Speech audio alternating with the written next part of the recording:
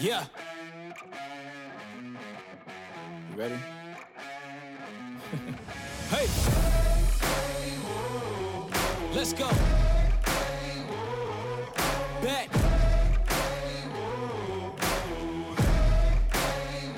Yo, once again I'm back around. Real shit back in style. Haters reconcile. I'm so black and proud. First class tickets now. Feet all in the eye. Everybody looking down. Everybody get red when you drown, huh? Look at me up. I'm putting it down. You picking it up. Checking the models. They want us to go to college just so we can be stuck. Go to school to make a living. Or teach yourself to make a fortune. Common sense. Welcome to the apocalypse. I'm one of the horsemen. I don't need your endorsement. I don't need reinforcement. Giving you your last warning. Cause I'm at my prime. Yeah. I'm at my prime. Whoa. Have I gone too far? Do you detect something different? If you look inside my head, would you say something's missing? If you could give all your riches just to say the word, would you risk it? These politicians so old, can't tell if the dead where they living. Better ask Kathy Griffin. You know I like to raise stakes. We was always taught to hit the gas, we ain't even know they made breaks. We control our own fate, watching dreams take shape. Try to keep us out, we gon' freak out, turn this water cake. I don't need your mandate, don't need you to elevate. I'm about to detonate, cause I'm at my prime. Yeah. I'm at my prime. Said I'm at my prime. We at our prime. Hey, hey, we at our prime. Yeah. I'm at my prime. Hey, hey, I'm at my prime. Whoa. Said I'm at my prime. Well, good evening, everybody. I'm always tempted to say this would be the first official episode of Carpet Python TV. Just for the record, I am streaming this to the page for a short while, and then we're taking it into the group. So if you want to be added to the group, get yourself added to the group. I'm not sure why I'm not seeing... There's only one thing here, so sorry, I'm just making sure that everything's working all right. I'm not going to hold Brent for too long. So tonight, I'm hoping to cover a bit of pandemic fever.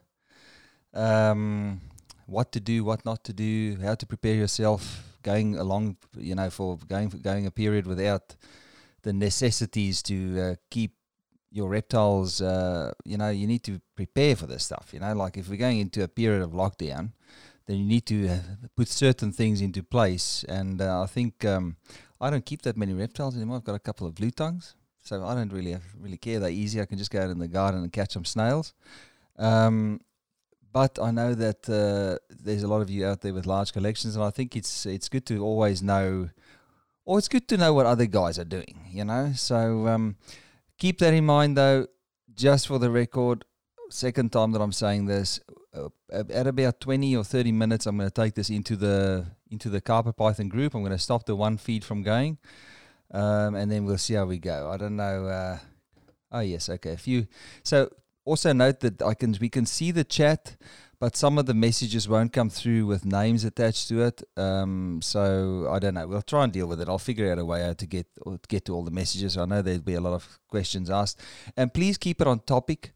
That's one thing that we need to try and do tonight. We'll have another show with Brent to talk about all the cool shit that he works with. And I've got a plethora of ideas about what we can do with future shows and whatever. I think there's a couple of guys that I want to get involved in on regularly, to do sort of round table. It's taken a little bit of time.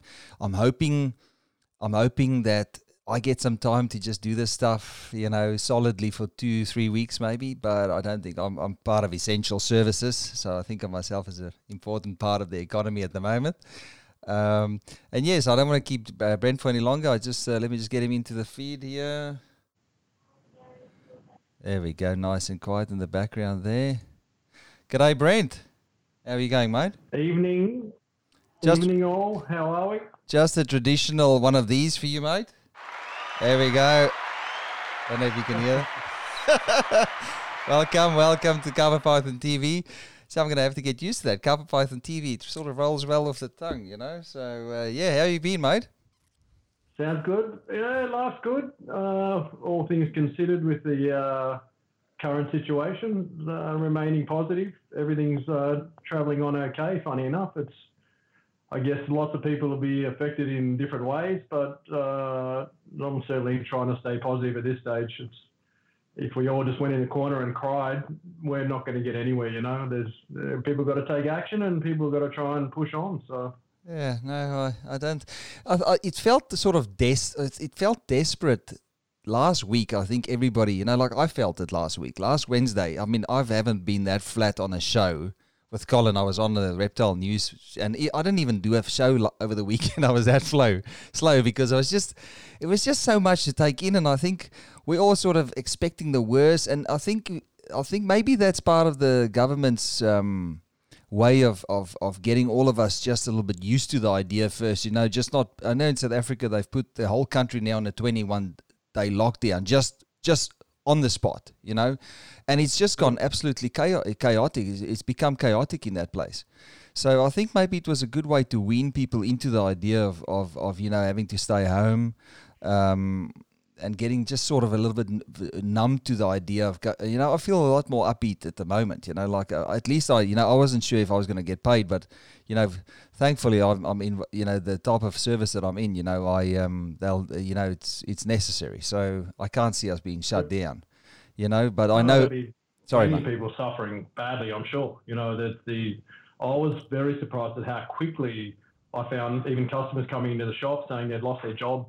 And it was almost a day after it had announced any sort of shutdown. So I was shocked at how suddenly some people reacted to it. I really hope people aren't overreacting or being caught up in the economy talk. You know, I think the economy is going to suffer badly and for a long time. But I worry people jumped in at full steam. And I guess some people had to, you know, if they had no business, no income, you've got no choice. You've got staff, they've got to go. You know, if you're a pub or a club or something, you can't pay staff, you've got no patrons, you know. But I think some areas people just overreacted. I don't know.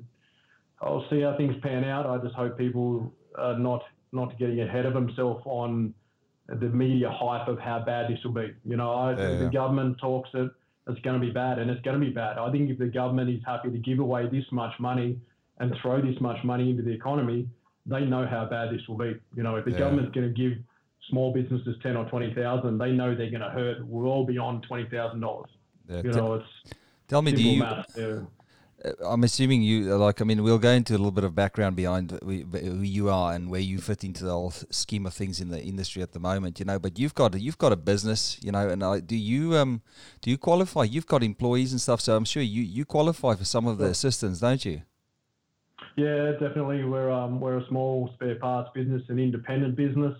Selling retail and to trade workshops, basically general spare parts, not so much accessories these days, but mostly replacement parts to mechanics is our main business. And we have 5 or 6 staff, and I think fortunately people at the best of times hate to be without their car. This day and age, no one, like a mobile phone, you know, people won't be without a phone, people won't be without a car. There's just a couple of things we've got so accustomed to having that, you know, people react badly to not having them, you know. So I think that as well, you know, like as far as I can see, a lockdown doesn't mean you can't leave your house. You can leave to go and buy food, the necessities. So people would need their cars, you know. So it's true what you say, you know. It's one of those services that it might have. I know I've spoken to you a couple of times this week, and I know that you know, you've said it's sort of tapered off, but I reckon it will pick up again. Well, I think people are just figuring out how this is going to work, you know. Yep. Yeah, I think there's shock at the moment, and certainly spare parts is something everyone needs their car, right? There's everyone who's still an essential worker that needs to go to work. I mean, people are scared to go on the train. Then there are 5,000 people on the train. Most people are going, I'll just jump in the car. Isn't that ironic? You know, that's great. But if you go out on the roads, there's far less people on the roads than there normally is. So, you know, there'll be certainly an effect in the automotive industry, I'm sure. Yeah. But we'll see. Hopefully we're an industry we might get through it a little better. I think it's going to take a massive hit early going forward. Hopefully we get back on track where I don't think there's going to be far less money in the economy. People will suffer badly. So they're not spending money on cars. People are not working. They're not driving. They're not spending. If there's not something that's a definite need to fix or replace brakes or, do things that have to be done, they just won't do it, So it'll be some tough times, but there's other industries that'll absolutely be destroyed. At least fuel seems to be affordable again. $1.30. The dollar. I drive my van's diesel, and $1. I've never seen it. I haven't seen it this low in 4 years. $1.30, I think, for a liter of diesel. Yep. It's like 30 cents down, and you go. Right. So why can't it? So why can't it always be that cheap? I'm like, come on, guys. That's assistance. That's good assistance. Bringing the fuel prices down, man. So, but probably I'm sure the one thing that's helping people at the moment, we notice it with automotive. Petrol prices are very high. People are spending money on petrol. They're not inclined to then go and spend money on servicing or parts. When petrol prices are low, we often see a spike in spending on servicing in other areas. People only have certain budgets for their motor vehicle. So if it's chewed up with fuel, forget about the rest of it. I go to a couple of dentists. I'm in courier work, so I go to a couple of dentists in a day, and it's be the perfect time to get your teeth looked after. Like I walked in there, and the dentists are sitting behind the desk where the secretaries are sitting, and I'm like, oh, okay, guys, what are we not busy today? And they're like, nah, nobody's here. We can we can do your teeth for you if you want. It's perfect time to do it now. Yeah, some things will just turn off. Unfortunately, I had a customer come in who's a regular guy who it's just weird. You talk to different people, and different people are affected by this thing. And the guy is a maintenance guy for a dog kennel. Yeah. And he said we had 200 dogs booked in for over Easter, 180 cancelled. So, it just destroys their business straight away. No one's going away. No one needs their dog in a kennel. It's just instant changes in life in some industries that's so sudden and so brutal that other areas may survive better. Some are booming. Obviously, there's some industries that are just out of control, busy because of the virus. It's they're the fortunate ones, but they might see some huge highs right now. But I think in time those things will level back out. How much toilet paper can people store? And I don't think there's any extra activity there currently, for what the paper's used for. So at some point, they've got to stop selling that much toilet paper. It's just going to be, 6 months worth of sales in a month, and then no sales for 5 months. It's some things just will even themselves out in time, I guess. So stop buying all the toilet paper. Yeah, I've seen as well. A lot of people are spending their money on rubbish at the moment, and I'm just looking at it. I'm going, why are people doing that? Let me just. Sorry, I just noticed that I haven't updated the title of the show. 2 seconds. I just want to make sure people are. Oh no, I've done it earlier today. Thank God. Okay, sorry. So. Let's go. I know people are watching this, so let's not turn this into I want to stay upbeat. I want to discuss this, but I also want us to touch on the snake industry, what you've been up to, where you came from, because you you've been around for a while. But I think I like this. I watch a few of the Americans, and there's a couple of guys that sort of stick out for making good decisions and putting the money in the projects when they had the opportunity to do it, and not wait. Yep. And you might have spent a little bit more, but you ended up reaping the rewards of those wise decisions when you did it. So. Tell us a little bit about give us a little bit of background. I know you've got, tell us about the, where you come from, your businesses you've got, and then how KHP came into existence, and sort of where your passion is now, and where you're sort of going with whatever you're working with snakes, you're working with rodents, how do you fit time? I know you're one of the busiest guys I know. I don't know how you do it. I mean, I know maybe it's just because I'm not that I don't work as crazy hours as I used to when I had a large collection anymore. But where do you find time for it? Because there's a lot of guys here watching, that will, eventually want to grow their yeah, somebody's man, Jeremy Findley. Yeah, that's a beard. There we go. Yeah, he does have a regal beard, doesn't he? And he looks much better now that he's 30. How many kilos did you lose? And yeah, one of the few guys I know that's actually lost 35 kilos. You said, yeah. Yeah, 30 something, 33, 34. This week I may have put some on with the gym closing. No, that one made me cry. If anything affected me the most out of this was when I got that email from the gym saying, there was a tear instantly. It hurt me bad. I got the phone call from the venue that Carpet Fest is supposed to be happening on the 6th and the 7th of June, and they said, look, well, we can give you the money back, or we can just go and see what happens. And I'm like, you keep the money, because if it comes back to me, I'm going to blow it, So hang on to that. We'll definitely. Yeah, well, maybe a postpone. I was a little disappointed in the expo guys. They were very quick to cancel, but maybe they made the right decision. I would have liked them to say, let's look at doing the expo later in the year. Let's look at August, and let's look at September. I think, I know some guys won't have stock, but I think to just can a thing so early was a pretty harsh call. I would have liked them to hang in there a little bit and say, hey, look, we're just going to assess the situation. Let's put it on hold, and let's look at doing something later. Yeah. And it does affect, everybody that made snakes this year.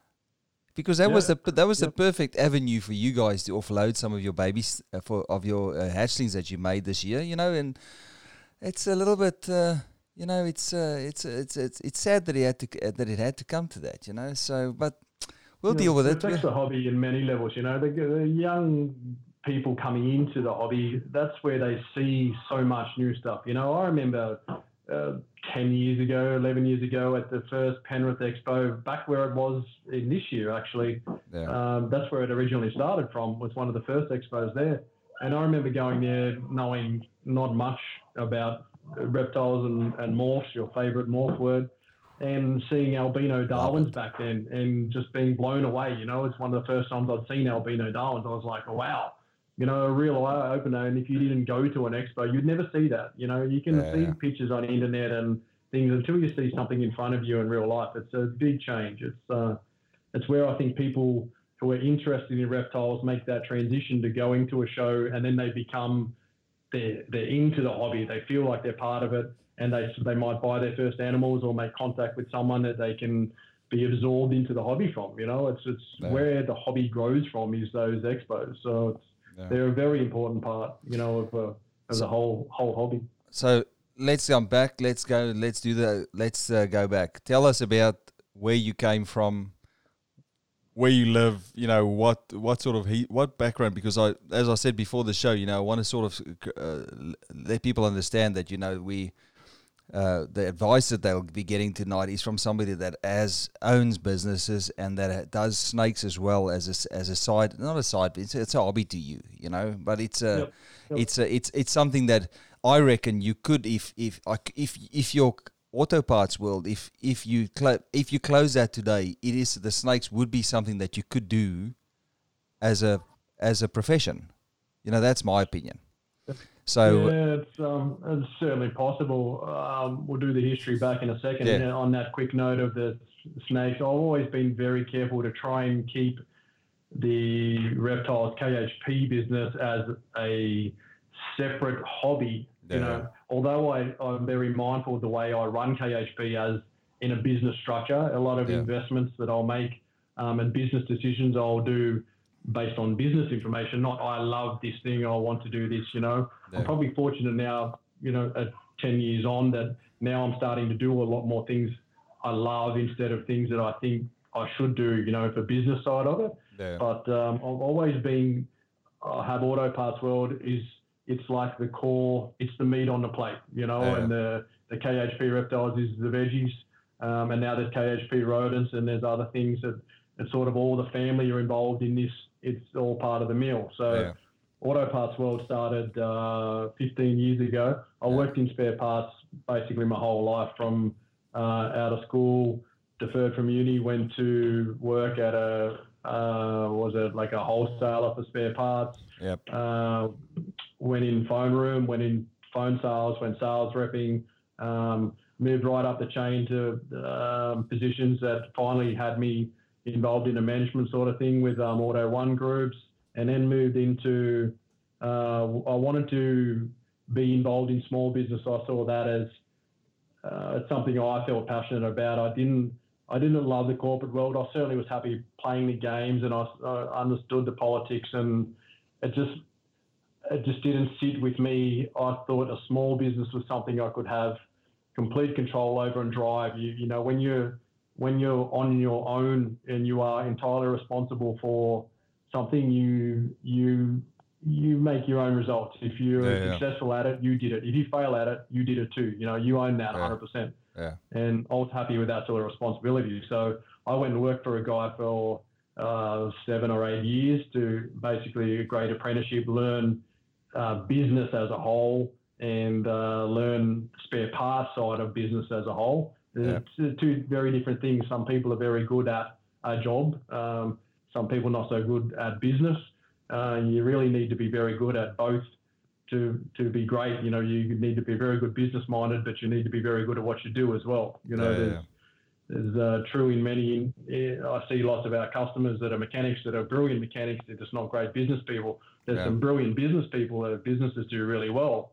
They're not that good a mechanic, you know. Like but that's the same with the. Always balance, But that's the same with the reptile industry as well. I've met very few reptile keepers that are actual business people. Yeah, and I you know, and that's probably what distinguishes some of the big top guys in the US is they've got both those skill sets. I mean, anybody can. I mean, I think good business comes from your gut feel. You know, it's a gut feel thing as well. You know, making good decisions and stuff like that. But it's not something that you can learn business as well. You know, like there are skills that you can further enhance. There's a lot of business courses and stuff that you can run that gives you a better understanding of how business works. And I sometimes wonder, you know, some of the guys, if it wouldn't benefit a few of the guys that are doing the reptiles, you know, to go for a short course and do like, you know, college course and do like a year or two just business, just to sort of firm in those principles of how to run a sound business. You know, there's always a benefit through that, you know? Yeah, definitely. And I think people will learn very fast when they get burned. You know, when the best lessons sometimes you learn and the ones you remember the most is when you get torched. You know, you lose some cold hard cash and you make a fatal error. They teach you the greatest things. You fail badly, you know, generally most people learn and they will adapt and learn, you know, to not do that, change this, do something different, you know. Just doing it all right from the start seems very easy, but everyone has fails. You know, you just got to learn from those things and develop and make different practices and change the way you do things. So business for me, it's been, you know, I started the auto parts world 15 years ago. We're a small independent, so we're up against the likes of Repco and Burson, big boys, you know, the big multinational guys, and they could stomp us out of the game. They have unbelievable power. We always have the difference of we're a specialized independent. We move much faster than we adapt, and we have extreme levels of service they will never be able to provide. And we have expertise. Like my staff are brilliant. You will never find one of my staff in a Repco or Burson's. They're just, you know, there's spare parts guys that are sort of here, and you have the best of the best, and that's what my guys are. You know, right down to my drivers, they are brilliant. They're out there. They're the eyes and ears of the business. They see everything. They report everything. They serve customers in the shop. You know, they're not just a driver. Everyone in the small business they're the cleaner. You know, they're the stock putter awayer. They're the customer service guy. They deliver stuff. They're the merchandiser. They're everything. You know, like your small business, you need to be a complete person, not just a driver, just a parts guy. You need to be so much more in small business. That's why I love it. You need multi-skills. You know, you've got to be brilliant in so many areas. So. Just David Knight, there's a couple of people that said hello. Let me just go. I just want to read through some of this. David Knight just asked you, what's your company name, Brent? Auto Parts World. We're a small independent spare parts shop in Richmond, New South Wales. We mainly service. We don't do online. We basically service mechanic workshops in the local area for most of the replacement spare parts. We do have a retail store.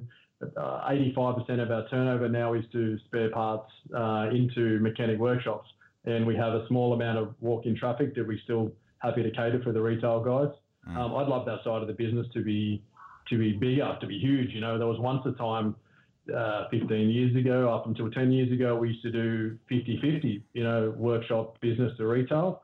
But the internet, the beautiful internet we all love so much, changes the landscape. So suddenly we have eBay, Facebook, Spares Box online, everywhere you can buy spare parts, and mate, they're cheap. There's prices online that is horrible. You know, I look at prices and think, I can't compete with that. You know, there's some crazy stuff, but it all comes back to that specialist area of when you need help or you need to talk to someone about, you know, getting the right part first time. So many people buy parts and then think they're cheating the system, take it to their mechanic. It's the wrong part. Then, you know, they've got to pay more. They've got to freight that other thing back. And, you know, there's a lot of pitfalls to online. It's not very, very simple as much as these big companies are brilliant at it, and they've hurt us badly in retail. But they still have so many issues. You know, they have the rookie errors that so many people make in spare parts. They do it all day, every day. You know, and I guess but I guess that's what makes a big difference. And you know, from watching you with the snakes as well, you know, you offer that level. You offer that same level of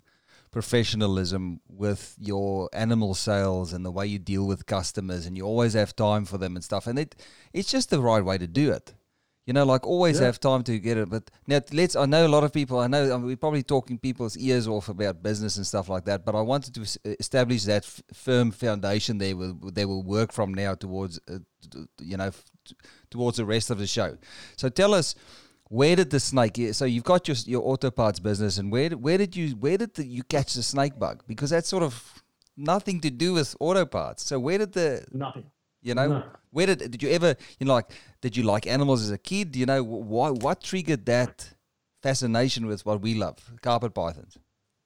Spare parts was like, they're two totally different worlds, obviously, but the business was well established and going for obviously about 5 years. I've only been in the reptile game a bit over 10 years. So, and it really, I've always loved animals. You know, I was never one of these kids who was into reptiles.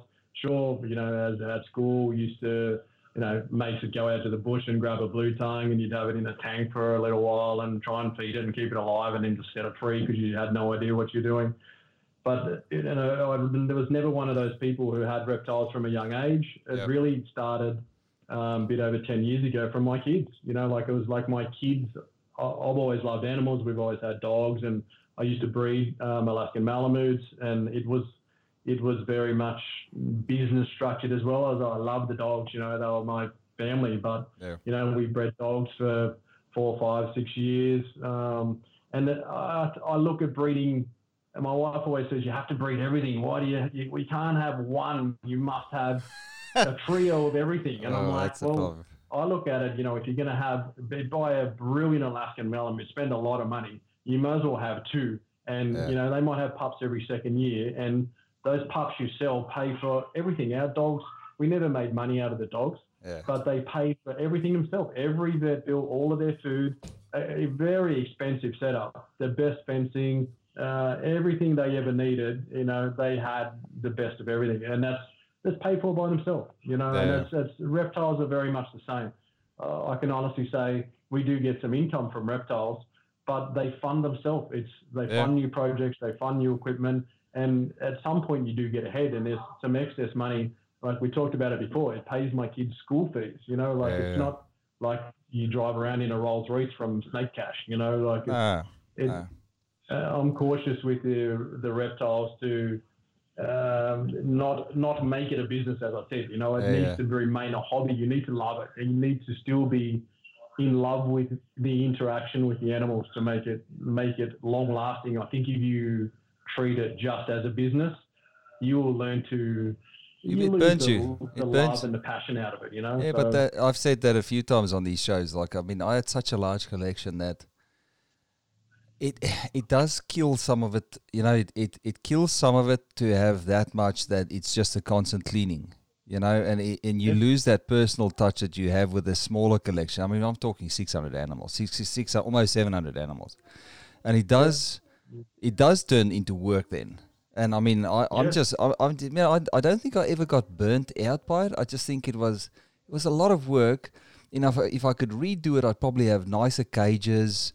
I probably would have a lot less, and I would have just. I had so much stuff that was just sitting there that wasn't getting the attention that it needed, you know. So, but I agree with you. Like the reptiles, I've never seen a millionaire. I've never seen a person be a millionaire from breeding reptiles. You know, I'm sure you can. I'm sure you can make a good living on top of your daily job. You know, but I think if you can manage to pay for the expenses that they incur, I think it's a good proposition. You know, it's a hobby that pays for itself. I think that's what people should see it as, not to make money from, but to say, okay, I'm going to keep this collection, I'm going to keep these snakes, I'm going to pay for this with a future purpose that it pays for itself. That's it. If you have to be happy, if you can have a balance of zero at the end of the day, you know, where it's like it evens itself out. Yep, and I think you get to the point where, you know, in the early days of KHP, and really KHP started, like I said, from my oldest son. KHP is my three kids, Caden, Harrison, and Piper, and that's where it began. That's why it's named after them, because Caden basically started KHP. He was the, how old would he have been, 7-year-old kid who was in my ear, I want a snake, I want a snake, I want a snake. And, you know, like most parents, you're like, you're not having a snake, I don't want a snake. Yeah. Sheree, my wife, loved reptiles for a long time. You know, like 15 years ago, she's like, I want a retic python, I want a boa constrictor. You know, you have no idea what's legal and what's not. You just think that you can have a Burmese python in your bedroom sort of thing, you know, until you realise how that world works, you know. So she was always interested in reptiles. Caden was the one who pushed it, you know, and I remember him nagging me, we need to go on to look at these reptile shows and stuff, and I'm like, whatever, let's go and have a look, you know, and that's what I said before, I take the kid just to let's go and look at some reptiles, and something you just see goes, wow, you know, and there's that little seed that gets planted in your head. And it wasn't for a whole year after that, you know, he kept going, I want a snake, and I'm like, you're not having a snake? No. Eventually he wears you down enough that I said, if you still want a snake down the track, we'll get something later on. And of course my wife says one snake. Yeah, but she likes to have a lot of ones. Like she drives a bit of the buying there. She thinks she runs the buying, but she learns quickly that it was the first day I said, we'll organise some snakes off a guy who, my very first snakes came from Dave Raptor. You might know from Raptor's Reptiles. And it was an albino Darwin and a het. And of course my wife thinks we're just buying just a normal carpet python one, you know, that's just a pet for my son.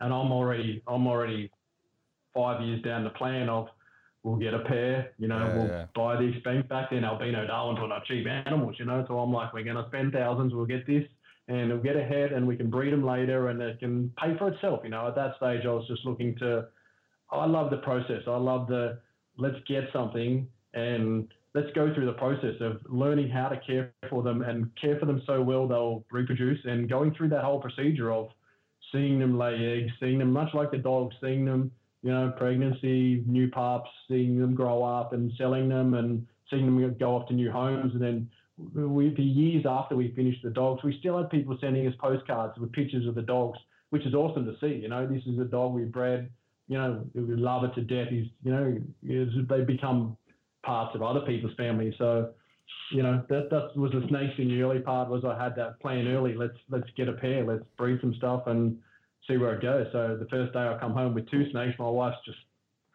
you know, straight away she knew this is going to be bad. And where's the one we stuck with 2 for about 3 months. Yeah, well, that's and then it was 3. That's a record. Pretty good for another year. Like, and 3 went to lots, you know, like 40, and the story goes on. And I think it's the same for many reptile guys. When you get in, you just want I've got a complete collection. I've got to get this. I've got to get this. And you just buy. But it comes a point when you start breeding that you start to make so much stuff and you just hold stuff back and you make what you want eventually. It all comes from in-house, which is beautiful. I love the fact now I breed stuff that I made, so you've made something, you've grown it up and you're breeding that to make something else. It's generations that you can put together of your own animals. That's the really fun part I love of making your own lines, like it's not that it's yours, but it's something you created. I wanted to make this, so I sort of, bred this, and I can get to, the next level of what I want to build. So I've always looked at it like a business structure for a hobby, Like I say, I try not to make my hobby a business because I feel it'll take something out of it that I want it to always remain a hobby. So I try to keep, be smart and invest in things I think will sell well, the genetics that are rare that I can work with, things I want to build. But at the same time, when it's egg time, I'm like a little kid, it's like, get out there, let's check the eggs. How many do we get? My son's there and we're trying to pull eggs out and separate. And they're like, it's like Christmas. Oh, look at this, a great clutch. And especially when stuff's hatching, like you're in the hatchy room doing the cartwheels, like, oh my God, we got this. And, everyone's coming in the room, look, like it's chaos, it's fun times. And everyone enjoys that, it's a whole family thing that, like, I like it that you can talk almost as much as I can.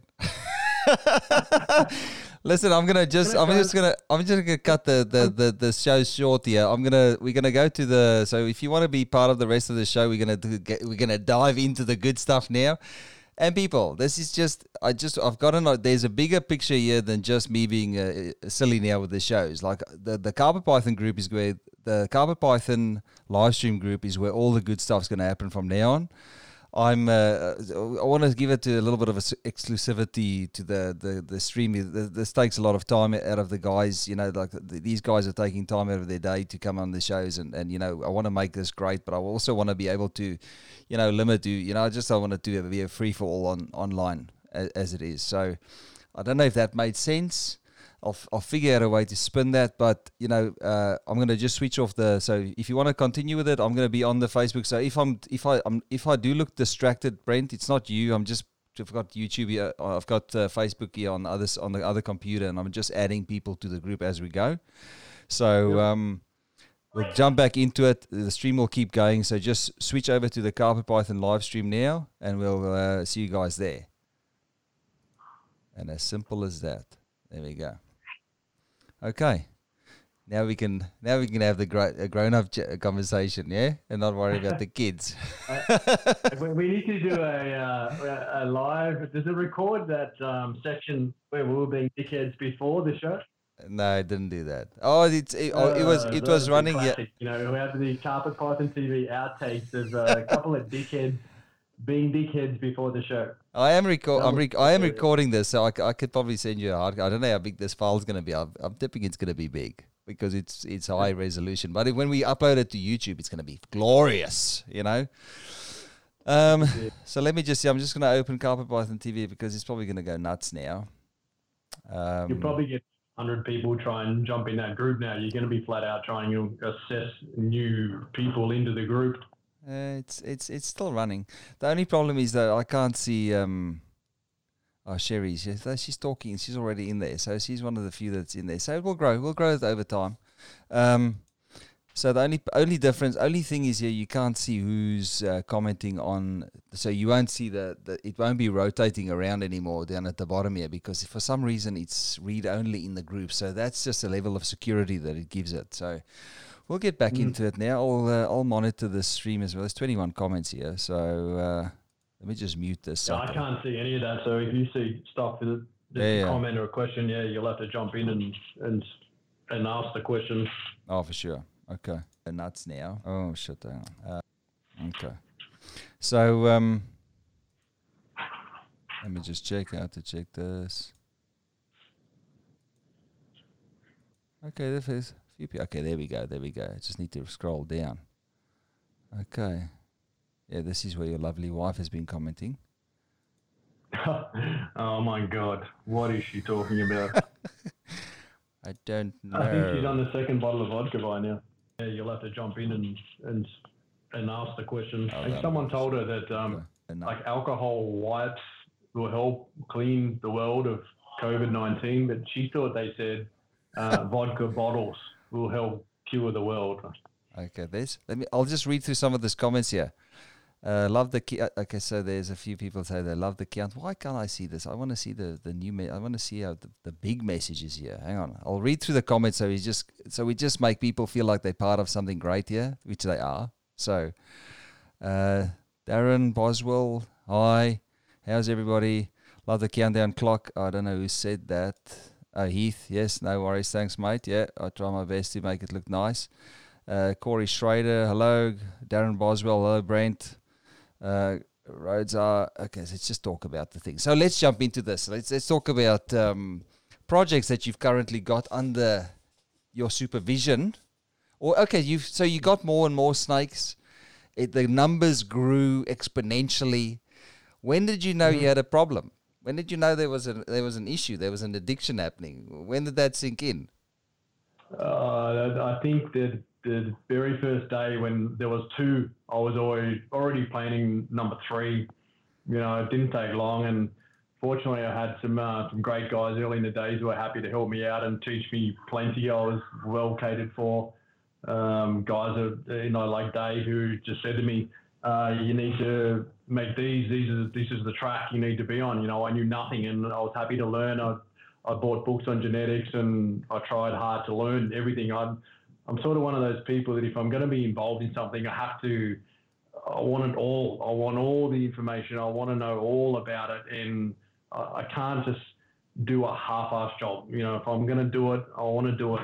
I want to do it brilliant. And, you know, my mum's always said that from when I was a kid. You know, if I'm going to play cricket at school, I had to have, you know, the SS bat and the bag and the pads. And I had to have all the gear, you know, like there was no doing, you know, just turn up and have a little game and go home. No way. You know, I want to do it. I want to do it the best, you know, so, and the best I could do, you know, I'm not talking I want to be the best, but I just had to do, I have to do it right. You know, I have to feel like I'm giving it 100% or I just can't do it. So the snakes grew fast. It's, you know, like I said, I started probably not too out of control, you know, a clutch of albinos, and then next year had a caramel jag, 2 albino, made some sunglows and a few things.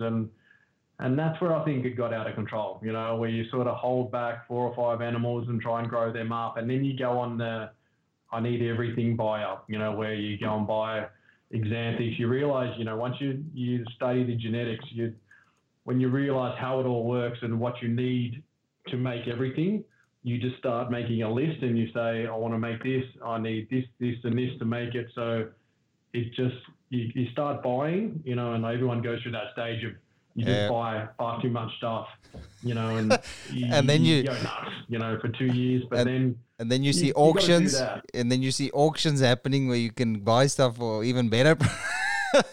Yeah, man, some crazy bloody South African bloke from Melbourne starts, you know, let's do some auction pages. So you're just bidding on, buy this, buy this, buy this. And, you know, you talk to more people in your network and you really, you know, you sort of immerse yourself into the hobby. And that's a fantastic hobby. That I've got some fantastic friends that I have made from the reptile world that I love dearly. You know, the people that are close to me, I have a small circle. The people that are in my circle, I love them to death. You know, they're my little team, you know, and I'll do anything for them. But like you said before, I look at the customer service level. I treat everyone as best I can. You know, guys who buy $100 stimmy to guys who buy thousands of dollars worth of snake. You know, I treat them all.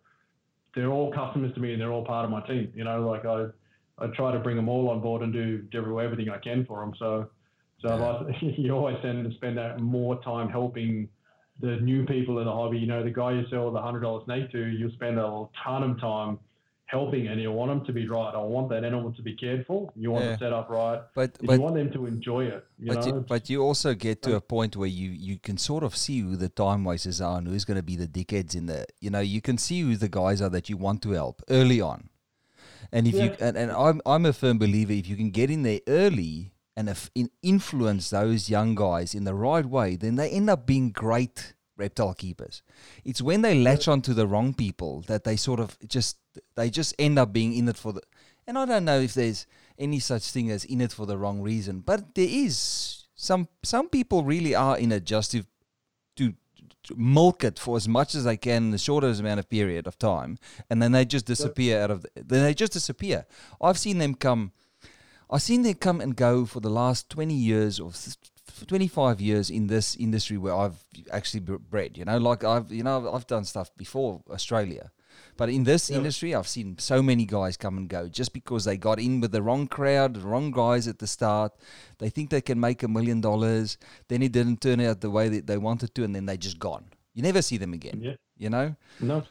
Let's quickly see. It looks like there's always that draw card of people think if they spend lots of money, they'll make lots of money quick, and it doesn't always work that way. We're talking about live animals, and we're talking about a reasonably skilled thing. Carpet pythons breed fairly easily. You don't have to be a genius, but you've got to care for that animal right. You've got to condition it right. You've got to give it everything it needs to get to that point that it will produce good, healthy clutches. And every year, it's backing it up year after year after year. It's a different story to getting the one-off clutch. So there's the guys who think it's a gold mine and you don't have to do anything. You just shove your snakes in a tub and then you pull them out and breed them the right time of year, and bang, you make all this money. But those guys, like you say, they don't last. They come, they don't make their $1 million the first year. They're filthy with the world. That they paid $500 for this snake. They thought they were going to make a clutch of 10, in 3 years, and get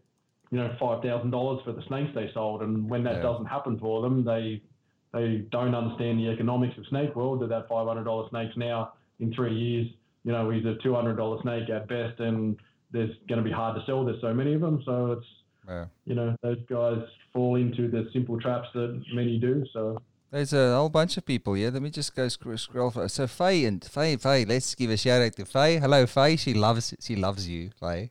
I love Faye. Faye Smith. We're Smiths together. Like, that's definitely a special bond, me and my Faye. Yeah, there's definitely an affair happening there. I can see it. She loves it. Faye. Lucky, Garth there. Or push Garth aside. If I was a different sort of bloke, because me and Faye, I love Faye. Yeah, you met Faye the first time. You met Faye at that expo. Did you meet Faye that year that I brought you those displays? I think you met her then. I think so. Obviously, everyone sees Faye online. She's been online forever as Faye Antaresia, so she's the mama. Knows Faye, and I love Faye because Faye's just as straight as they come. If you're a dickhead, Faye's going to tell you you're a dickhead, and there's no escaping that. So she's just gold, So I think occasionally she'll drop an F-bomb, which I just love. There's nothing better than Faye saying something just pure. Just straight out. It's just like boom, I know. And then she offends herself and she has to apologize. I'm like, we know what you like. Faye. Yeah, no, she said, yeah, right. She's probably, please don't be offended, Faye. We love you. We love you. You've got all your boys here in the group. She loves it as well, walking around there. I loved Garth. I have to say, I loved Garth's shirt at the expo. That one with all the collage. Did you see his shirt? Very, very colourful. Yes. I like innovation. I like people being original. I like that originality. So you started putting a lot of money. So when did you get your first vision rack? Because you like those racks as well, don't you? You buy up every one you can find. So when did you get your first vision rack? I did what most people do, I suppose, and I thought I could be smarter and build melamine racks. So I started buying tubs and building racks, and being the OCD person, I didn't like this one didn't match this one, and I wanted them all the same, and I didn't like how, I built a pipe and tub rack and they bowed a little bit after everyone told me they would, but I thought I could do it better than everyone else, and they didn't work out right. So I don't know, it's probably maybe 2 years, 3 years, I got my first vision rack and loved them and went, that's it, I can't have any more. I still have a couple of melamine, 3 or 4 now, just because I sort of retired them, replaced them with vision, and you just grow and you need more space, so I'll pull them out of retirement and fill them up, and then I'll replace them again. And I think I've got one rack that holds some like V70 style tubs I've taken it to work and stored it and brought it back home at least 5 times. You know, it's just that constant cycle that I think I've got a lot of vision now. I don't know how many, but But you think you think you've got a lot of vision? I know you've got a lot. That's the funniest thing. You ever come to my house here? I don't have snakes, but I've got a whole bloody garage full of vision, just sitting there, just waiting. Part of the addiction, you know. When you see vision, I see an ad for vision, and I'm like, I don't need it, but I know I'm going to buy it because I'm going to need it one day. You know, like my dad on what's today on Monday night. Dad, bring the trailer. We got to go and pick up 2 vision racks. You know, when saw a mate of mine picked up 2 racks on Monday night. You know, oh, what size? Rack, another V70 rack. I always feel sad when they're in different states because I've actually shipped. I tell you, I shit you not. I have shipped a hatchling rack from Queensland to Melbourne at one stage. I'll never do it again, ever. They had to disassemble the whole thing, but it does. You know what? It is cost saving to ship them if you disassemble them. But to disassemble, you know how hard it is to disassemble a hatchling rack. I'd rather just pay full freight prices.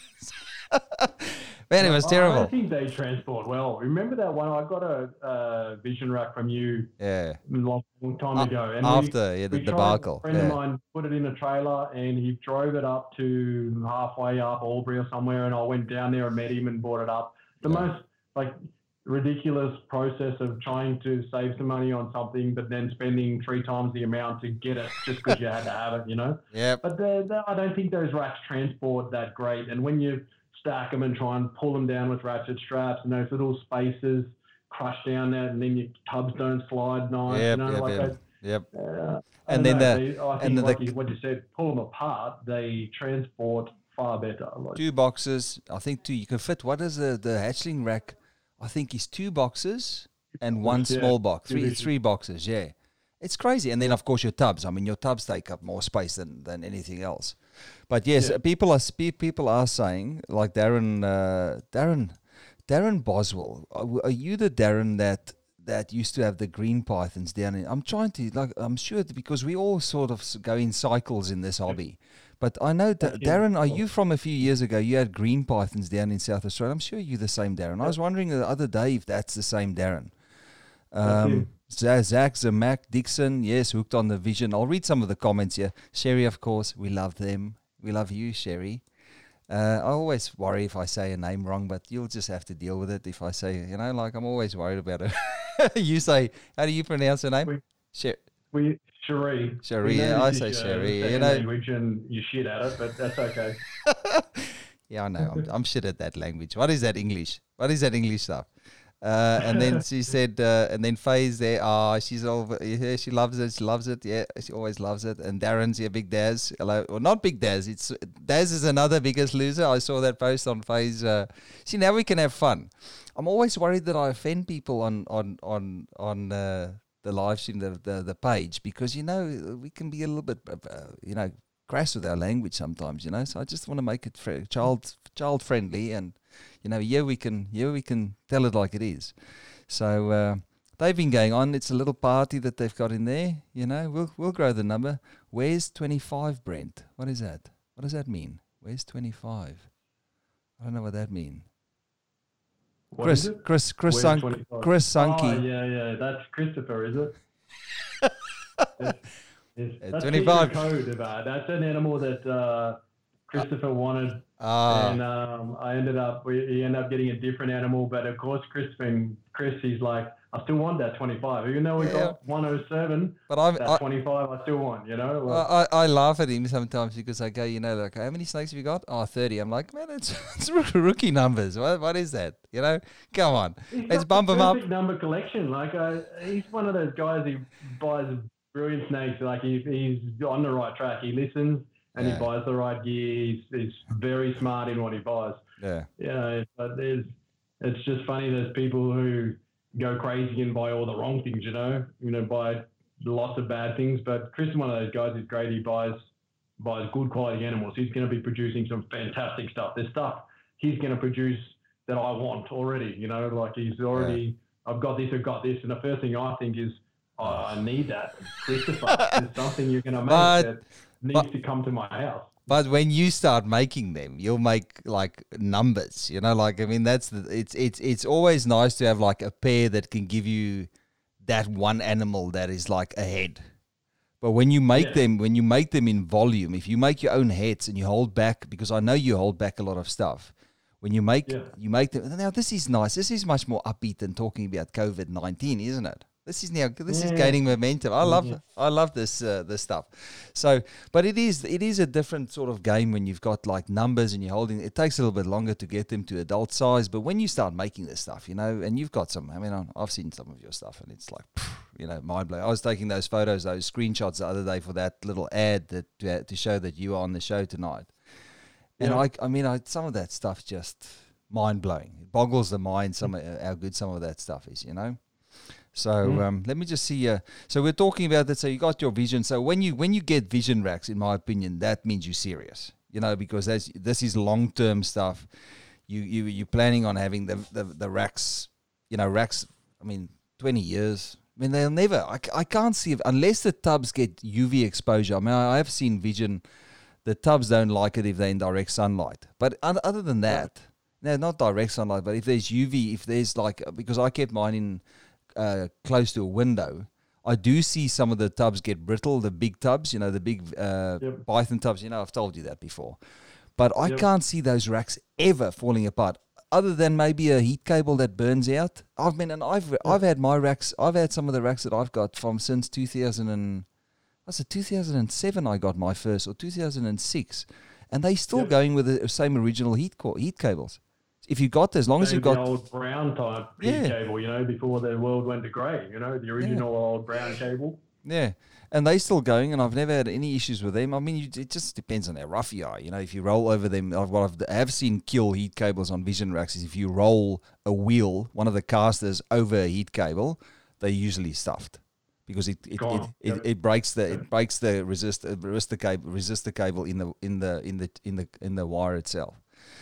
Yep, people try to transport racks at the time I see with cord in it. I'm like, please take the cord out. Throw it in a tub. It's going to take you 20 minutes to put it back in, but you cannot transport them with cable in them. But oh, let me just see. I have an amazing albino 50% bred light. Okay, so Darren has gotten albino from you, it seems. Albino bred lie, half albino bred lie. So we'll deal with the questions later. So okay, so let's deal with this. Your preparations for this. So we all heard the news last 2 weeks ago that it might be going into lockdown. All of us have been a little bit. All the adults amongst us have been a little bit, downhearted, knowing that we might be out of work, or might slow down. Business might slow down, but the snakes still keep going. They don't stop. Yep. They don't care if there's a economic crash, or if there's a virus that kills humans and whatever around. So what have you done? So first step protocol. I mean, I don't. I'm trying to think here as well. What would I have done if I had that size collection? I think. What's the processes you go into now to make sure that you fail safe yourself for the next, say, 4 weeks? What would you do now? The first thing I did, funny enough, when there was all talk of lockdown, I shit myself. Are we having a swear jar tonight? Are we PG, can we just some nice words? Yeah, you can go. You just do. Yeah. I'd say I was very scared. Obviously, my business was my first thought of, lots of change. But my first thought instantly about the reptiles was a must secure food source. And as much as over the years, I used to buy in rats, and then I started breeding rodents for myself and that's part of that process of you must secure where your food comes from. There was times when I couldn't buy rats, if your breeders all go through it. And now as a rodent breeder myself, my father has taken over that side of me, thank God. Yeah. You start to realize when you rely on somebody else for food, if you can't get food because they don't have it, they use it all themselves, they sold it all, whatever. Yeah. You're in a bad situation. If you can't feed your animals, you can't complete the mission, So my initial thought when this whole lockdown was, I need to secure from the very front. So pallet of rat food, make sure we've got shavings, make sure I need everything on site at Dad's place to control the breeding of the rodents. So if for whatever reason all freight shut down or the place the mills that make the rodent food. And we had the same problem recently with the fires that all of the forests where they make the pine shavings, there was a lot of burned down bushland, and suddenly there's no shavings, and that sent me a panic, as well. Not January, February. Yeah. You ring up, I'm coming to pick up a pallet of shavings, and they say, no, you're not. There's none. We've lost everything. We're 3 weeks away from having stock. And then that's that shock again. You think, how do I get myself in this position? You need to secure your line of supply from the front. So for me, it's rat food, it's shavings. If those animals, the rodents I'm talking about, can continue, they must have food, they must be clean. If they're still making numbers and alive, you're fine. That turns into the food for the snakes. And I think people are sorry to interrupt you. I think people also sort of assume that 3 weeks from now they can buy their rats and their, that's like they assume that the businesses are going to be okay 3 or 4 weeks from now. I agree with you on that with the rat food as well. Like those floods that were down in South Australia at some stage. What was it, 2 years ago, 3 years ago? Yep. When you couldn't get rat food. It was just you couldn't get it. And people were like... I remember that was Cummins Mill were struggling to stock back in those times. And if you can't get food, you're in a bad spot. You're either paying a lot of money for it from... not direct from manufacturers, or you're going to pet shops to buy 20-kilo bags at 2.5 times the price you buy them for when you buy a ton on a pallet. So, it's, you got to secure your line, Yeah. No, so you've bought all the food, the shavings. So, I mean, that sort of sorts the rats out. So then it's just the hard labor that goes into making the rats, but you should be okay for... And I know you would probably have a stockpile. Worst case scenario... you sort of slow down your sales as well of your stock to cover your own stuff first. I mean, It comes back to that old rule of, it's an unspoken rule of breeders, and I've probably forgotten about by many these days. It always used to be the rule, if you're going to produce any animal's quantity, if you're going to produce 5 clutches this year, you be sure that you can maintain all of those animals for all the time. If you're going to hold them back, if you're not going to sell them, whatever, if you're going to breed it, you need to be able to maintain it for 12 months at least to be sure that you can sell them all and you can look after them. I find so many people, they breed something and they're just desperate to get it gone. We've seen it already in the hobby where the snakes have had 3 feeds, 4 feeds, and they just get them out the door. They want them gone. It's like they're an infection to them, just get it out. They have to sell it straight away, whether it's a money thing or they want the pressure off from so many animals. I don't know what drives people to be so desperate to sell so early in the season. I'm the least active selling anything early because everyone wants to rush and sell everything straight away, and I'm fine with that. I'm happy to sit on what I've got. Everyone, the small guys who have smaller numbers, I get that. They sell their stuff. And then I have snakes the rest of the year. In December, I still have animals ready to go. Other people have sold out, gone. You only get one time of the year to make your stock. So you make it, and I'm happy to keep it. I have stuff from last year still, still 20, 30 snakes from last year still. They're ready for sale. They're always ready for sale, and you're never going to put more food into an animal than what you're going to sell it for generally. If you've got reasonably quality animals and you produce stuff that you put some thought into, you haven't just bred your Darwin and your Coastal because they're the 2 snakes you have, that they're going to be a little bit more difficult to put into it for a year and then sell them for $100, But that, of course, now puts a lot of people under the... I don't think people have realized what's... I sort of think... for the youngsters there that have got that clutch or 2 or 3 or 4 clutches that they made last season, I don't think they realize what the implications are now with what's happened in the world as we know it. Because I mean, I saw people were blowing cash on rubbish one day in. You go, okay, so you're blowing that money. Like I said to you, there are people buying shoes, 3-4 pairs of shoes because there's a sale on. They think they've got that disposable cash now, but the problem is 2.5 months down the line, 3 months down the line. I mean, yeah, sure, okay, best case scenario, this goes for we're going all hardcore now.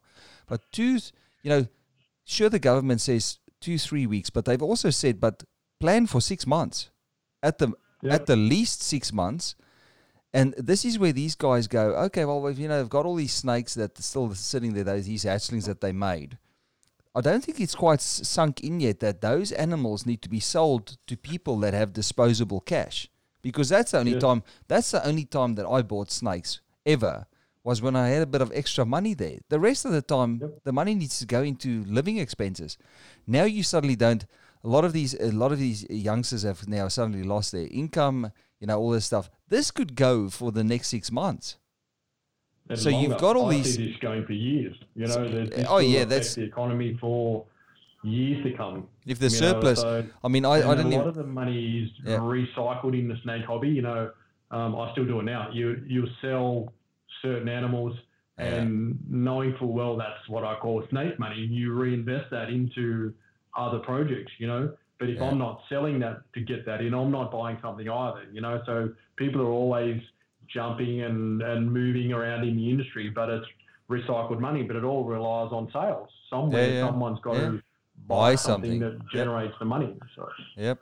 And then that money just goes straight. But so it's, what's happening there? Sorry, that's my crazy wife. Sorry, Captain Cleaning Cherie, who I'll give a shout out to my wife who cleans all of my snake tubs. She's the best wife in the world, bar none. Yeah. That's an evolution. Like your way you're keeping stuff there has evolved as well over the last few years that I've known you 5 years now. I think it's 5 years now, or we've started dealing 5. Yeah, it feels like forever, But your whole way of keeping and operating has also evolved over time as well. I remember you used to struggle staying on top of things, and then Sherry started getting really hands-on with the cleaning and stuff there, and that's opened, so you're a perfect example of a couple that actually have embraced it and are working together for the greater goal, and you don't see that much. I mean, it's nice to see that, especially with a large collection like that. It's nice to see. Nicole used to help me out with all the admin stuff and all the book, like the book, because I was doing it as a business. So Nicole was helping with tax returns, because Nicole's never been like a hands-on snake, although she did the first ever clutch that I had in Australia. I was over in South Africa on holiday, and she had to pull that from an angry jungle. Those striped, the mum of those super stripes, those striped jags that I made, she had to pull the clutch while I was gone from that snake, and she was she was nasty. That snake was a nasty bitch when she had eggs under her. But she used to do all the book stuff, and when end of tax, so she helped me out on that side of stuff. But it's nice to see. It's nice to have that hobby and having somebody as involved in you, and because it's nice to share the fruits of it. Because it's got some great rewards in it. No, it's great. Our whole family's involved, as much as the kids used to be involved. Harrison used to help clean the rodents, and he's a smart kid, It started out at $10 an hour, and then he realised I really needed him, and then I started that, it's $20 an hour now, and I'm like, yep, kid's 12 years old, he's making more cash than everyone in the house, but, the kids get involved now. Luckily, you're palming that off to Dad. Dad took over the whole rodents thing last year and a bit ago. It's he retired, and then I palmed him off this nice little sideline business, which he decided to make 8 times bigger, and now, says to me, oh, look at all this work I've got to do, like he's as bad as me, wants it to be big, so he made it big, and now he gets to do lots of work too. So, but I'm assuming your mum was all the families in, I'm assuming your mum was behind that a bit, though, pushing that as well, though, so it's the best in industry, the KHP rodents, yeah? Well, Mum's more on the KHP Reptiles team. She's in the expos and loves doing the photography, and she doesn't want to do anything with rodents, so she's happy to just fall under the KHP Reptiles banner and be fine. Poor old Dad, or Popper as we call him, gets to do all the hard labour for us all. So without him, we'd all be in trouble. So. I don't blame her one bit for not liking the rodents. Yeah, I don't know. It was never something that... I constantly got sick from rodents for some reason. Depending, that sort of stuff goes when you've got lots of rats. They need to be sort of maintained well. You know, like we discussed it when I was there. You know, you need to look after them. I think live food should be respected the way that any animal should be respected, regardless of where they fit into the food chain and stuff, you know. And they respond well. You know, like when I used to have my rodents at home, you know, I'd try and clean them every week. Quite often, being so busy, it got to every fortnight, and they stunk by then. And you know, Shereen was always complaining the smell. You know, people come to our house, and I know they can smell it. It's filthy, you know. Yeah. And you can tell the animals didn't produce good numbers. They weren't great quality rodents that were coming out of it. You know, small litters, problems all the time. You know, Dad took it over. He's got it at his place, and he cleans it weekly, and it is pristine. You know, I'm proud of it. It's so well run. He did it. Fortunately, he listened to me. I said, "You have to do it this way. Do this, do this." And the way I knew it had to be done, I just couldn't do it myself. He does it brilliantly, and the numbers are fantastic. Like, he's making far better quantity and better quality stock all the time. So it's like you say, the animals need care. I hate to see any animal abused, you know, in any way, you know, like they all need care. It doesn't matter their value or anything. So it's especially when it's just for a lack of time, you know, because then you should really just be you should just be lessening the load. You know, it's like, I mean, but you have to realize that, you know, maybe I need to look at somebody, maybe moving it offsite, maybe working a deal with somebody that, you know, supply me with rodents. You can have the setup, you know, you make your money out of it, but make sure that I've got enough there to feed my collection. Now, that's something that I would do. I'd set up the whole collection. I'd set up a whole breeding system, and then I'd go to somebody and I'd say, look, let's work out something. As long as I'm not short on rodents, you do whatever you want with that collection. Just make sure you run it the following way. Keep them clean. You know, why not? But I remember one of these big, wise, old, big-name breeders over in the US always used to say, you know, you're either a reptile breeder or you're a rodent breeder. You can't do both. You can't do both properly. You either have to, and rodents take a lot of time, man. You know, like anything warm-blooded that is constantly going takes a lot of time. At least with the snakes, you know, you have that period in the middle of the year where things sort of slow down. You know, the cooling starts, you still have to monitor them, but it's really not as labor intensive anymore but then you've got all your hatchlings. So where one job gets lesser, you know, it picks up somewhere else, because then it's really the good time then to start pumping the hatchlings and start generating sales and stuff, because at that size where, you know, you can start selling them, you know, there'd be 10, 20 feeds in, beautiful, you know? Yeah, good to go. Yeah. So you've got all your rats all sorted. Is there anything else that people should? I mean, is there anything else that people should be stockpiling or should be thinking about? You know, for say 3 months down the line. I think if you secure, you know, you care for your animals, you obviously need to be where they are. And I know people who keep animals in certain places, and if you get locked down and not meant to be traveling places, you can't really get to your animals. You know, if you can't get to them, someone needs to get to them for you. You need to just make sure, food and water, obviously essential care things need to be done, and people need to, I think, not panic too much. You know, I hope people aren't going to be desperate to this trend or this time of year anyway. I've got to sell, you know, like I need money, so I'm just going to go out there and sell whatever I can for whatever I can, because I've got to get money in. You know, the panic sell, and it affects pricing, it drives things down, but I'm never too worried. A lot of people get upset about that. I'm happy for people to go out and sell their animals for what they want to sell them for. And in 6 months, I can sell my animals for what I'm happy to sell them for. You know, it's I just hope people don't go too crazy with the, you know, I have to sell sort of thing. But everyone's got to do what they got to do. People have got deals. People are in some horrific financial circumstances. There'll be people selling animals in the next 6 months they don't want to sell. You know, like it's a horrible position to be in when you've made something or you've bought something, you've got plans for it. And really, snakes are, you know, for most people like me, it's a hobby, it's a sideline thing.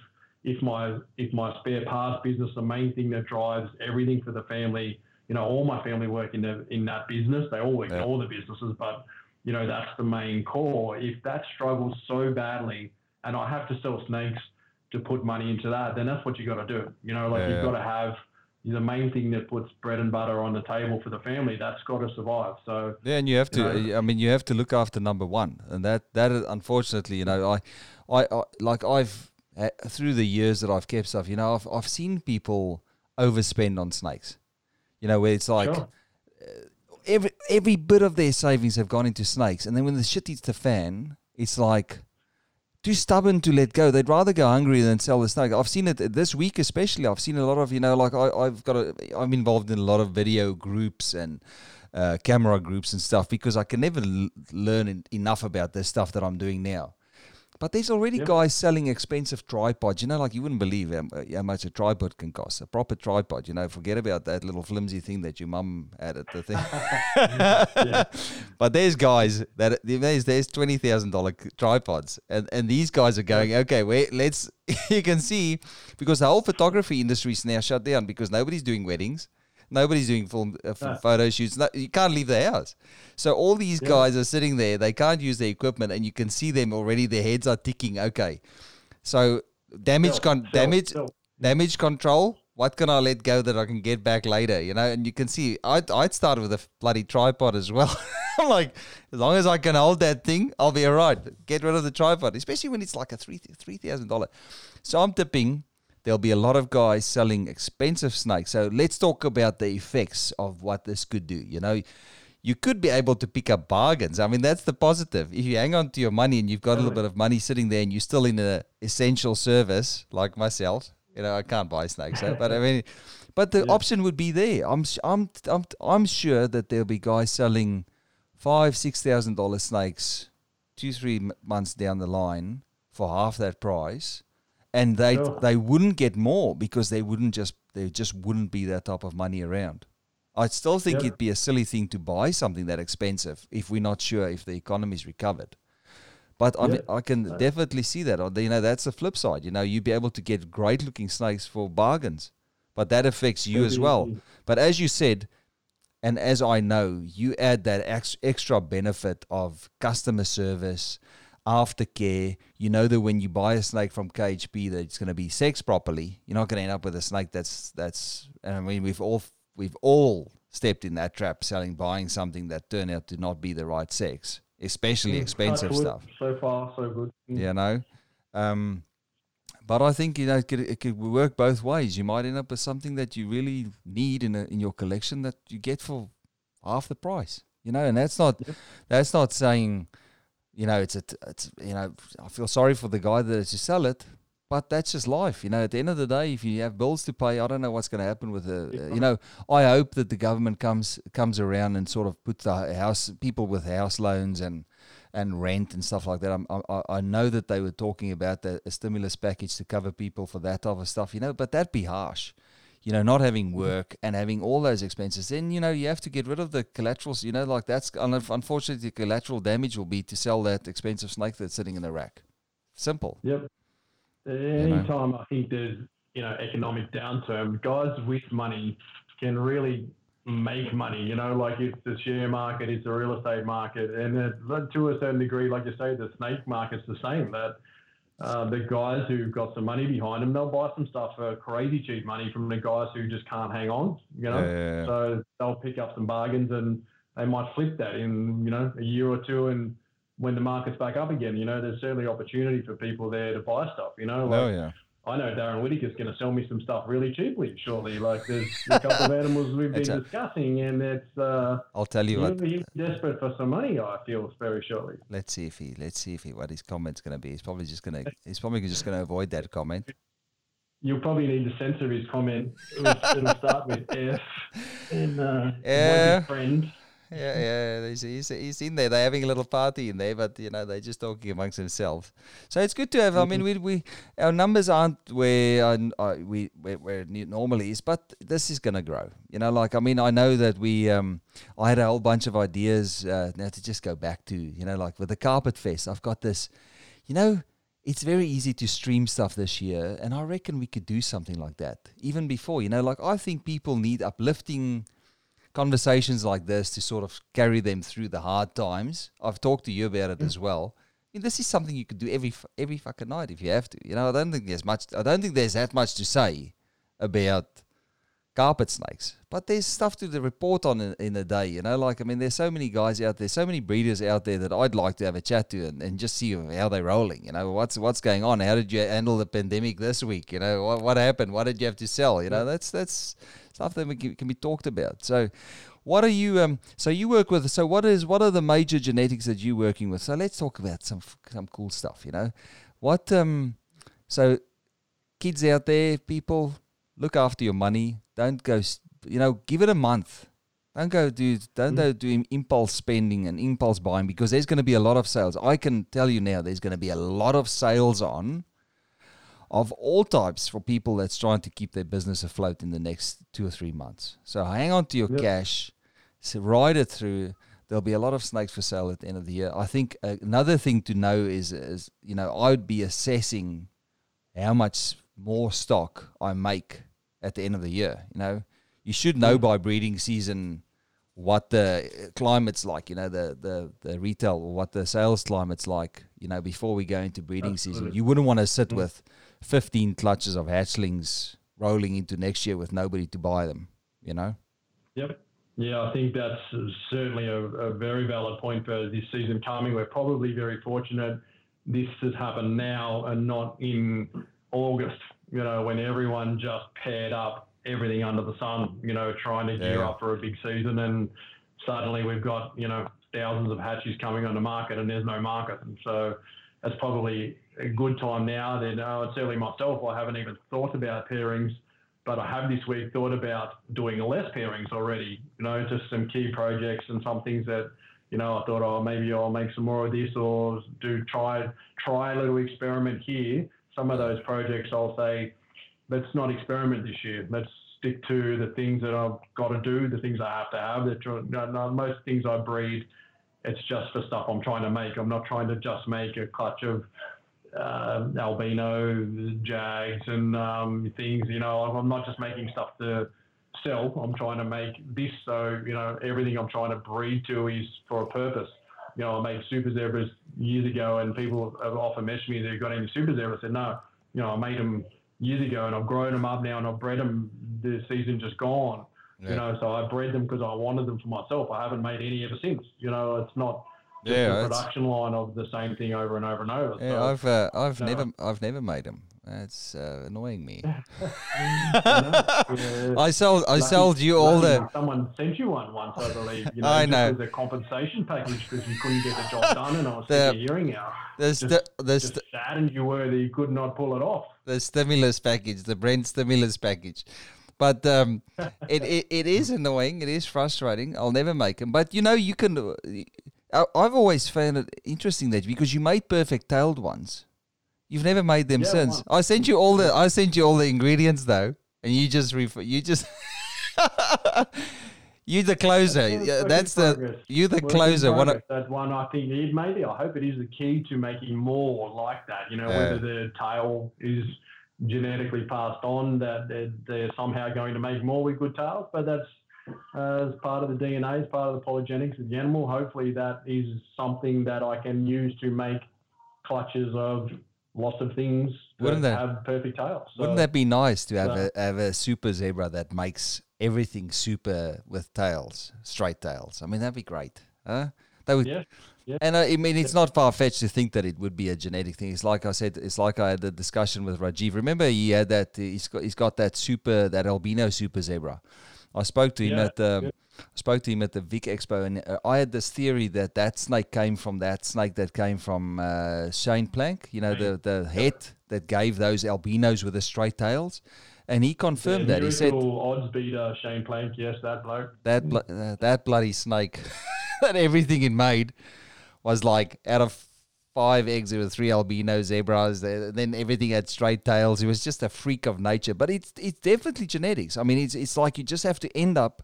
You have to start. Your foundation has to be with a snake that is known to make straight tails or heads. I think it's a big part of it is having a head zebra that makes straight tail zebras. You know, or having a head zebra jag that makes straight tails. Your original pairing with those super zebras, were they was the female, was it a het zebra the dad, or was it a head zebra jag? They were both just zebra head albinos. Oh, okay, so 2 heads.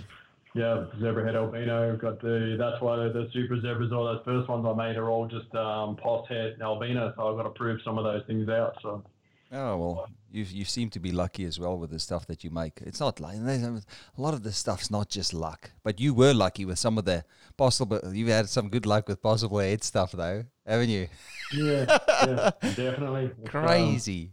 I don't know. I mean, I have some lucky years, you have some unlucky years, but yeah, I've been fortunate in some things I've bought. There's 66% POS heads, and that's why I'm probably more positive on POS heads. And people are always, POS head, no, they get that instant negativity towards it. And I'm like, 33% chance it's not going to work. Yep. I look at it on the good side, and I've seen it work plenty more. Like, I don't believe the 66. Maybe I've just been very fortunate, in my landing of POS heads, but I seem to find more prove out than don't prove out. When you're talking single gene animals, when you start to talk double head, POS double head stuff, that's when you're getting into longer odds, But I've had POS double head stuff prove out as well. Albino granite last year from a POS double head wild type girl, Beautiful. I don't know what the odds are of that proving out, but that's impressive. It's negligible. Mr. Planky's actually in the chat tonight. Hello, Shane. Oh, yeah, Mr. Planky. Yeah, he hasn't been around. We have a snake called Planky. My wife loves the animal that Mr. Plank sent to me some years ago. Little caramel zebra. Oh yes, female. That thing's nice. Is that the one that wishy-washy one that I made a video of? Yeah, that's a beautiful. I saw that when he was a baby, and I went, "Oh, bargain! That's a score." I saw Sherry did say earlier in the chat here, she did say, you guys look after the animals, and I sort of think I could see that when I was there. When you name animals, it gives them a totally different, you make them part of the tribe. They turn, when you name an animal, they take on a totally different position in your family. They become part of the family. I never used to. Can you imagine naming all the stuff that I had? But I do feel that when people name their animals, they have a lot more love and respect and the interaction with those animals, and it's on a different level. It's like you're part of the kids, really. You know, and you guys, I mean, like all my stuff starts as a number. It's 10 whatever / the year it was made in, so everything starts as a number just for feeding purposes and gets going. But when they get the magic silver holdback sticker and they become part of the team, they get a name. And certainly I know Piper, my daughter, years ago, named every single hatchie for 2 years. We're talking hundreds of animals, and she cut out little labels, and all the girls had a girl's name with a little love heart on it, stuck on, her handwriting stuck on every single V18 tub, walls of names, And did you have a book? It was awesome. The kids, friends from school, all had a snake that's their name, So her friends would come over, and, I can go and show you, Vanessa, he's you as a snake, it's unreal. Great all the adult snakes, they all have names, and I find it great. Sheree rings me because she does the cleaning, and she'll say, Planky, that girl that came from Shane Plank, it's just called Planky, the zebra. And, Planky Shed, check this out, and sends me photos. It's great while I'm at work to get pictures of someone cleaning my snakes for me. I love the most. But, you get updates and see, fresh shed, this is beautiful, this is whatever, it's great to get that involvement. But names are unreal. There's some wild names amongst some animals in my place. Harrison called one Road Hog, and they come up with names from games they play on the internet. So it's you don't have a. Have you got your favorite one's probably called Manise? Yeah, your favorite snake. No, fish, maybe no. Oh, come on! I need a name on one of those horrible things. So okay, fine. It's called the hustler. Yes, I can see now. Okay, I see how you roll. That's fine. I'll deal with it. The disappointment, the inside. I'm offended now, but I'll name something for you this year. Don't worry, I'll make you a snake. The best one yet. So, A super zebra. oh yeah, Just the elusive, the Holy Grail, you know, and I love him. You know, I really think that's, you know, I've always had this thing, and you know, I've said it. Hey, how many times I've said it? I think in the early days, everybody just wanted to make the combo. There was never that much foresight into saying, okay, well, I'll abstain for a couple of years, but let's find the best possible pairing to make, so I can have something that look different, you know, like, and I think that's something that not to boast or anything, but, you know, like, I had a lot of thought into my original pairings as to what and where I was going with the stuff, you know, so, and I was lucky as well, you know, there's a lot of luck as well to make stuff that looks totally different. But I think now is the perfect time as well for guys to go, okay, I'm not just going to make generic animals. Like, I mean, a perfect example is that super zebra that you've got that's got that really grey look to it. That's a beautiful snake. I can imagine that snake just adding better genetics to our axanthics. Like, I would take that snake and I would make a xanthic super zebras out of that snake. I'll use that as a base line to work from, and make them even grayer, you know, that just enhance that. So I think a lot of guys just wanted to originally make just rush and do stuff. And I think to separate yourself now in this industry, you have to be working with stuff like the granite, like the albino granites, that orange, you know. And from talking to you, you know, you do get stuff in there that looks like caramel. So that's like an added bonus, you know, like to be working with a line that has like that hidden caramel looking, hypo-y looking stuff that brings out the oranges and stuff in the you know, the final result.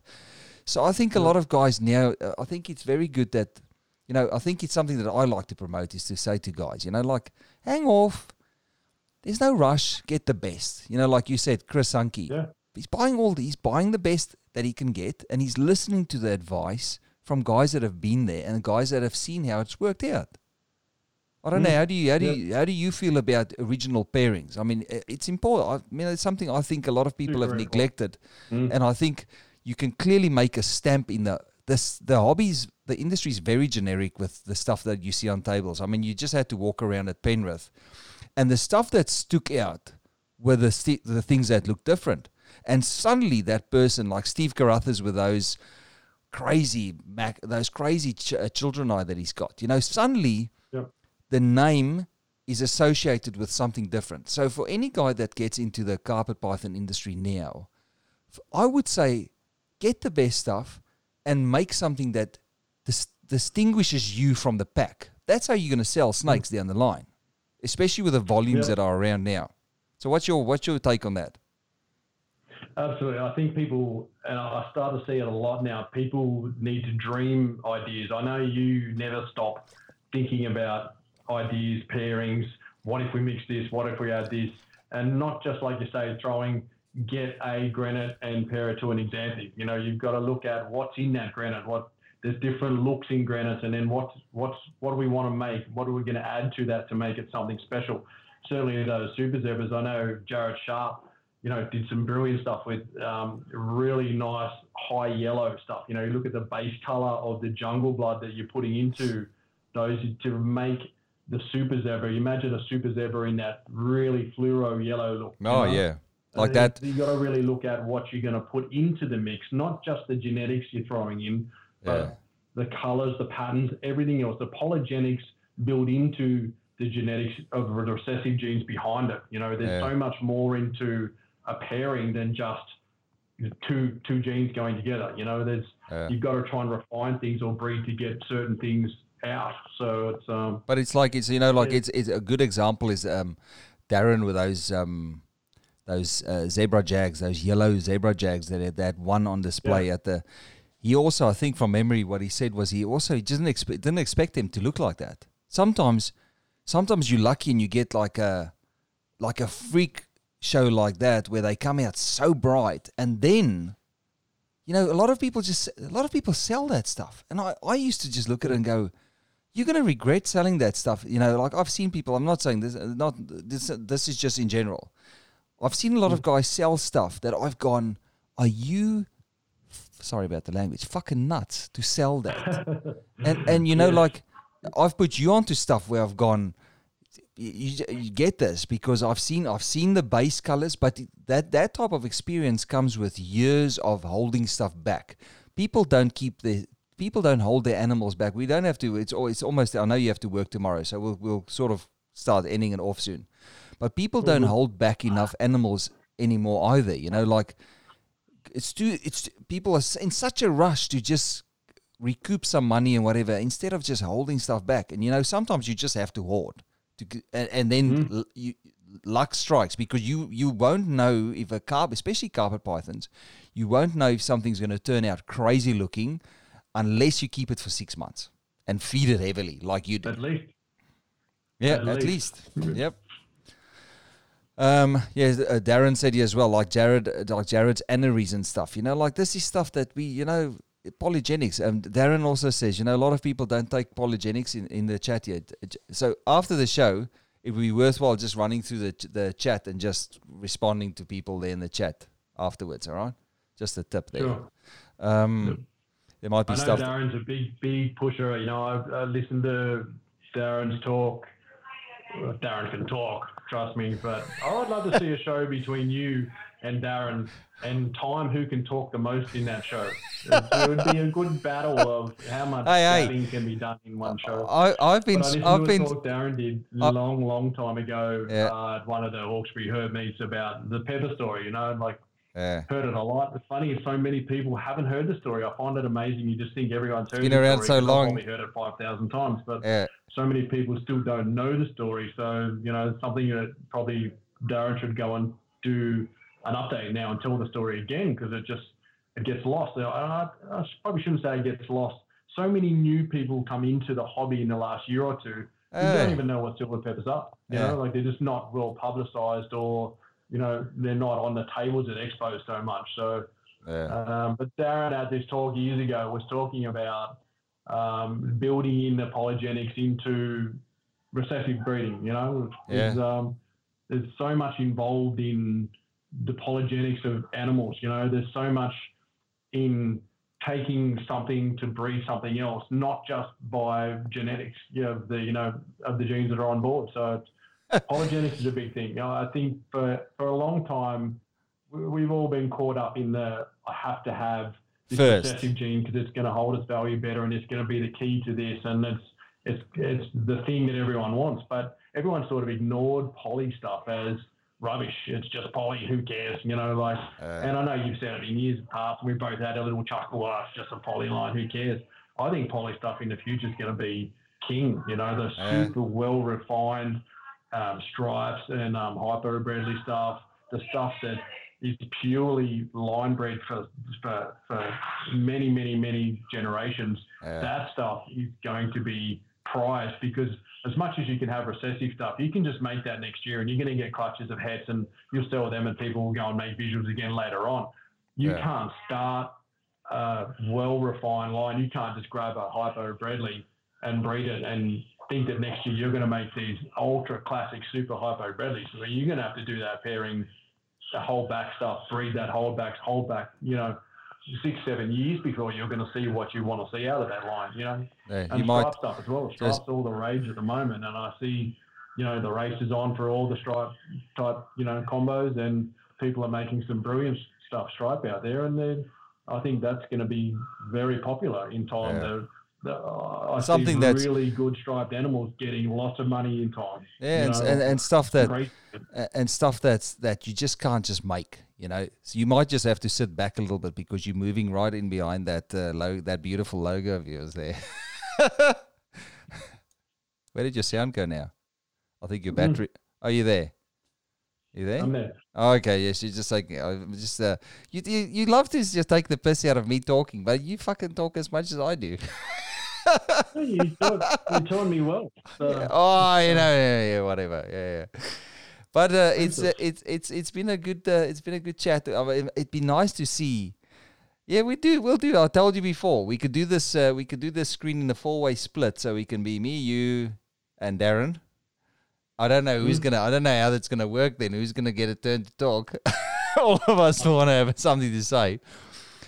I have nothing to say in that. That'll be Darren Whittaker. Once he starts, he rang me the other night and it was like 2 hours, 40 minutes or something. It's just, he's a machine. Yeah, but at least it's fun, Like I know, like if I speak any of the guys that I've spoken to in the past and I've had dealings with in the past, the guys, it's fun to talk about what we like. At the end of the day, 2 hours go. I know, like sometimes it gets tedious. But if it's upbeat and it's getting away from the shit that's on the television, why not? It's good. Yeah. And you don't have any excuse because you've got those hearing things in your. By the way, Brent's coming. So if the sound's a bit rough, Brent's talking through his hearing things in his ears. So the sound's going through there. So this is what the link up is. I don't think this is going to be the first of.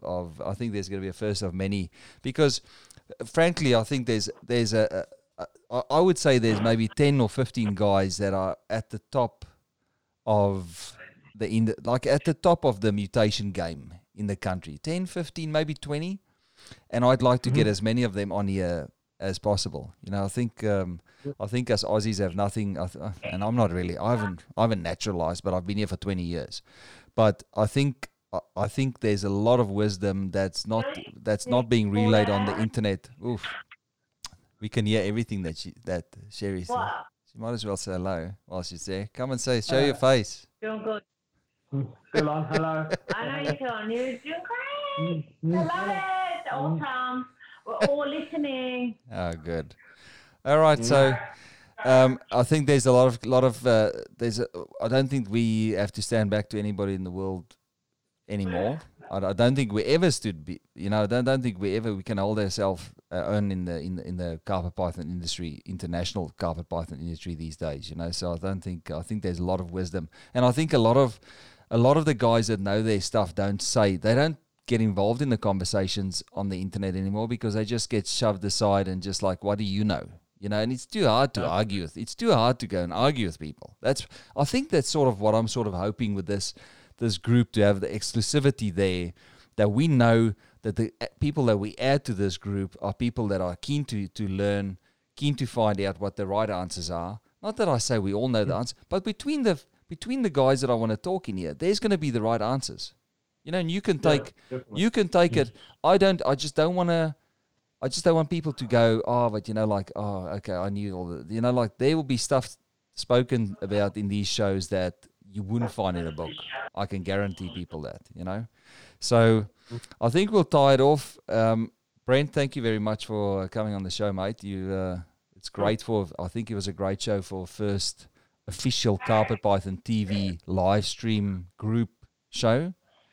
And we'll keep doing these. We'll have smaller shows on the Carpet Python page, and then we'll bring it in here and we'll grow the numbers. At least in here we can sort of make sure that people get the right information. I want to get, that's all. I don't care about thousands of viewers. I've mentioned that to you.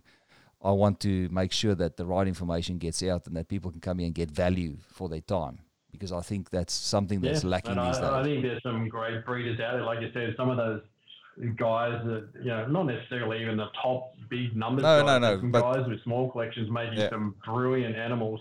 I'd love to see more of these people get involved and get on the show, a show, any show, your show, and talk more and share more about their collections. I think Facebook's been good and bad for the hobby, that so many people, like you said, have just left and don't care to be involved themselves or share anything with Facebook. And with the virus scares and the security scares of the world today, people are locked away and not sharing what's going on out there. If you could get inside some of the collections that I've been fortunate enough that friends of mine have let me in to see their stuff, there's some brilliant stuff out there that no one ever sees. The world is sheltered from it, and it'd be great to get people involved and seeing more of it. That Darren Whittaker's got a ton of stuff. Jared Sharp's got a ton of stuff. There's guys out there with stuff that is unreal. I go to their place, not Jared's, but no one goes to Jared's. He's in the lockdown. But, you go to Darren's place and I just see snakes and I was like, I want that. I love that. How did you make this? What is this? There's so many animals out there and so many guys working on so many projects that it's great that there's a place that it can all be shared and everyone can see it. And it just plants those seeds of ideas for future plans. So. And if we've got if say all of us have to stay home for 21 days, then what better time to waste than sit on the do shows and take the piss out of each other. Yeah? That'd be good. Yeah, I reckon people will watch that stuff. A funny, upbeat get together of great minds. I don't know about that. Yep. But mate, thanks again. Where can give yourself a plug? Where can people find you and see you and see what you've got available?